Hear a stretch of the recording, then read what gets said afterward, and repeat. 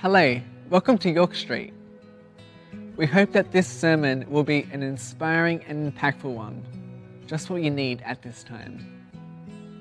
For any of our sermon-based studies, please head to our website at www.yorkstreet.com.au. So grab a cuppa, grab your notebook, whatever you need, and we hope that you enjoy the sermon. The Gospel account of Matthew says this in chapter 28. After the Sabbath, at dawn on the first day of the week, Mary Magdalene and the other Mary went to look at the tomb. There was a violent earthquake, for an angel of the Lord came down from heaven and, going to the tomb, rolled back the stone and sat on it. His appearance was like lightning, and his clothes were white as snow. The guards were so afraid of him that they shook and became like dead men. The angel said to the women, "Do not be afraid, for I know that you're looking for Jesus, who was crucified. He is not there. He has risen. Just as he said, come and see the place where he lay. Then go quickly and tell his disciples he has risen from the dead and is going ahead of you into Galilee. There you will see him. Now I have told you." So the women hurried away from the tomb, afraid yet filled with joy, and ran to tell his disciples. Suddenly Jesus met them. "Greetings," he said. They came to him, clasped his feet, and worshipped him. Then Jesus said to them, "Do not be afraid. Go and tell my brothers to go to Galilee. There they will see me." The world we live in demands proof, demands evidence to prove something as true. We know as faith-filled believers of Jesus that there's many parts we can't know, many parts that we won't fully understand this side of heaven. We have to have an element of trust. We trust that Jesus is who he says he is. We trust that the scriptures are the inspired word of God. The deepest and wisest biblical scholars and theologians still won't have the entire truth. And one day it'll all be revealed to us when we're in God's presence. But see, I think that's what faith is.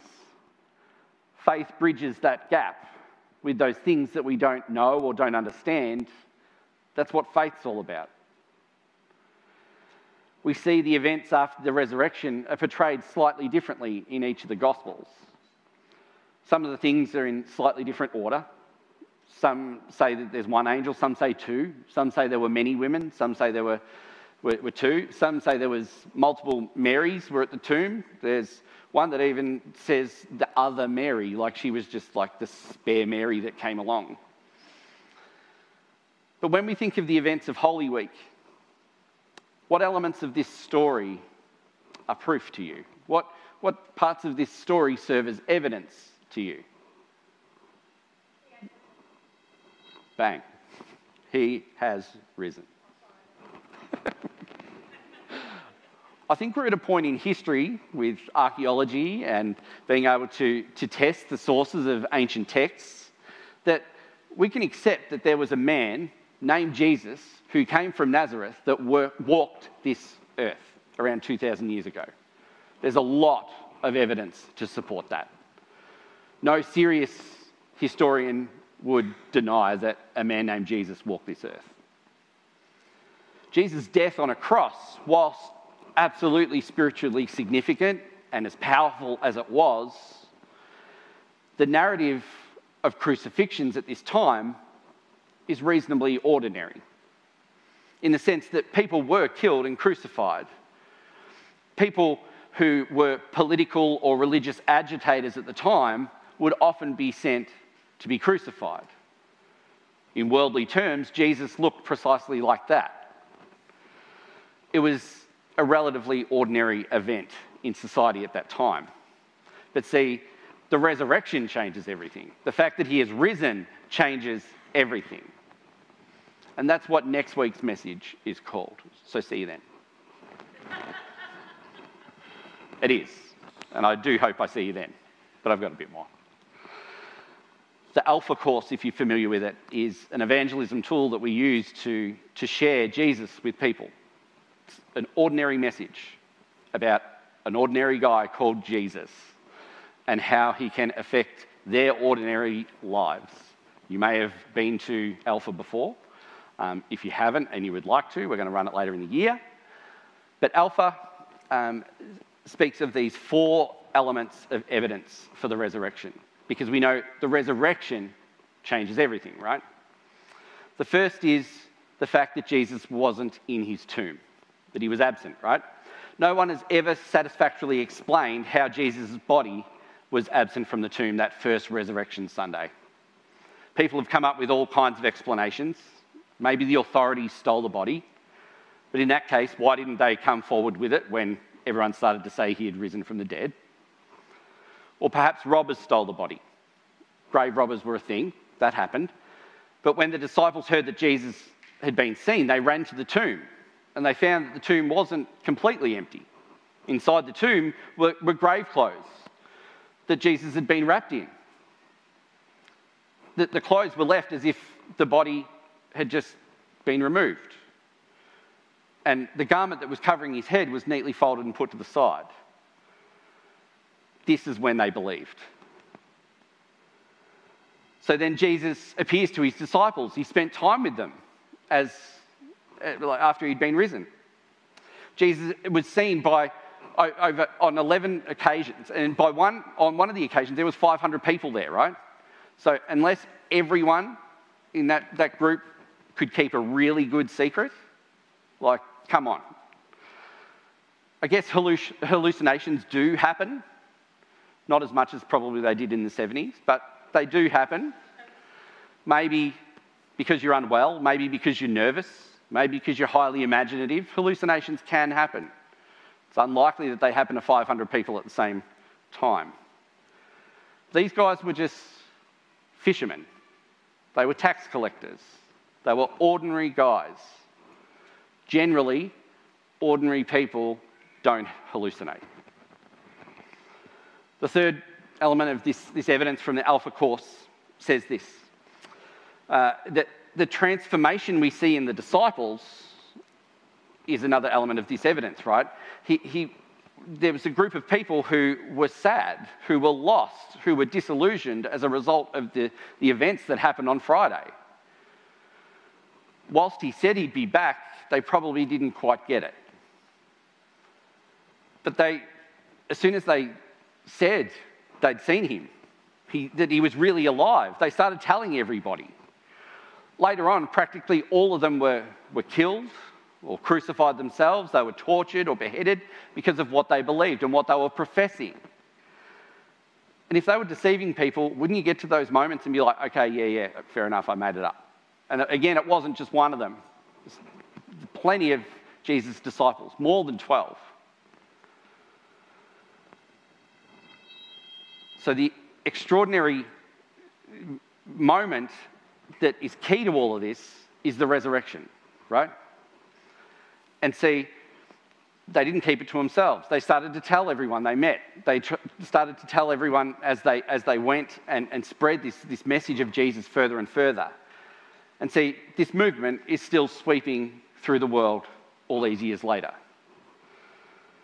Still happening. Over 2.3 billion Christians around the world of every ethnicity, from every continent, every nationality, every economic and social and intellectual background that you can think of. There's not an area of society that is not able to be reached by Jesus. And see, this is the evidence you need. Nothing I say today or any other time, nothing that history says, nothing that society tries to tell you to believe will make you believe. It can help, it can support, it can teach, but it can't make you believe. The scripture says if you declare with your mouth Jesus is Lord and you believe in your heart that God raised him from the dead. Believe in your heart. No one can do that for you. So straight up, do you believe that? Do you believe in your heart that Jesus is Lord? that he died on the cross for your sins on that Good Friday, and that he rose from the tomb. If you're not sure, if you're not yet convinced, there's ways we can help support and teach to get you to a point where you believe in your heart for yourself. If you need a Bible, if you need to ask questions about Jesus, we'd love to be able to do that for you. If you want to have more conversations, if you want to ask that bit that doesn't add up in your mind, there's an opportunity to do that. The same God that sacrificed his son for you, the same God that raised him from the dead 3 days later, didn't do it all so that you could live in this spiritual ambiguity. He wants to show you himself. He wants to reveal his character and his nature. He wants you to know him. That will be your evidence, your personal reality. That will be what you believe in your heart. And that's what will convict you, like the scripture says, to profess with your mouth, Jesus is Lord. Yeah, Jesus is that unexpected King. He's the crucified Saviour, and he is the risen Lord. And I believe that he wants to reveal himself to you today. And so I'm going to ask him to do that right now. Let's pray. Heavenly Father, we thank you that you seek us and you pursue us and you want to have the deepest relationship with us.